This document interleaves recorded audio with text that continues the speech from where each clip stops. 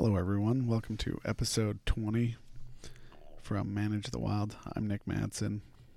The topic I wanted to discuss today is is a reminder for me, but also for everyone in general. I think we develop opinions really quickly, and we pick a side really quickly. At least I do. In this fast-paced life, with social media and everything, you hear the most outlandish things and you immediately just pick a side and you hold staunch to that. And that happened with me just the other day. I was reading an article in which they were talking about wolf. This is in the newspaper. They were talking about wolf management and how it's no longer needed.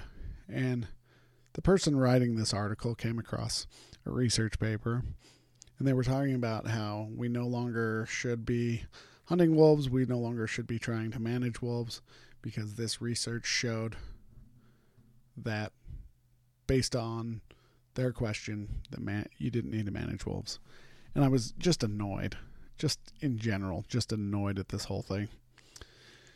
So I went on and looked up the research paper, and I kind of dug into it a little. And at first I was greatly annoyed with the paper. But then I broke it down to the fundamental question. What question were researchers trying to ask? And I came away with I changed my opinion about this paper. It was written, the paper and research was done by a special interest group, and I'm okay with that because they can put out research and do their own studies. There was actually nothing wrong with their question. Their question was, do we need to manage wolves because depredation is so great? And they came away concluding that the actual amount of depredation on cattle and sheep and whatnot is not that great to require the management of wolves. The wolf population is not that high that we need to manage them because they're not doing that much damage. It's not costing that much money. And when I broke down their question to the most basic of what were the researchers asking, I came away concluding that they were correct. But then I think that was just one facet of the equation. And these researchers and the newspaper article, came away not recognizing the fact that there are multiple stakeholders.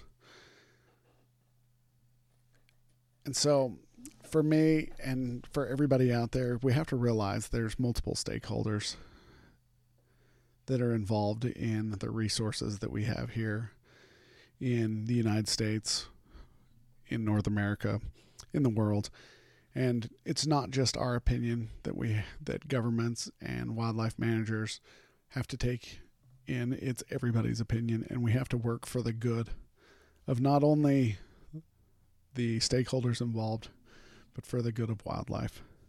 Wildlife management really took off when we realized that there needs to be some management because people are just going to wipe out populations due to their own greedy needs, so to speak.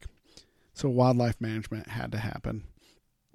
And I think it's important that when we listen or when we hear somebody else's point of view, that we just don't brush them off to the side. We need to understand where all parties are coming from.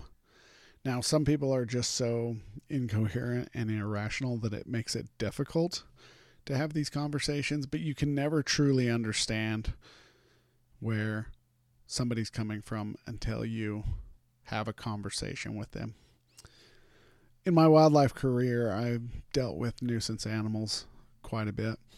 And I remember this lady telling me that she didn't understand why people wanted to hunt and harvest an animal, and just the shooting of an animal was so far out of her realm that she had a hard time understanding and even being in the same room with these people. And then she had a flock of turkeys move in, and these turkeys never left. And they're still there to this day, 5 years later. She's still dealing with these turkeys. She got to the point where after 3 or 4 years of over 100 turkeys roosting in her trees, she got to the point where she called me up one day and she says, Nick, we've got to do something about these turkeys. I don't care. I don't care if we bring every hunter in the state to come kill these turkeys. We've got to remove them. We've got to get them out of here. I don't care. Do you have an Uzi? I'll buy an Uzi. I will shoot I hate guns, and I will shoot every one of these. And where I'm going with this story is we need to understand where people are coming from, but also that perspectives can change once we come into their world a little bit, or they come into ours. And we need to be able to have these conversations for the benefit of wildlife. So I just want you guys to think about when you hear something that goes against everything you believe, take a breath, stop, think about it, look at the most basic question, remove the emotion, and it'll help you understand where you're headed. All right, stay wild. Have a great day.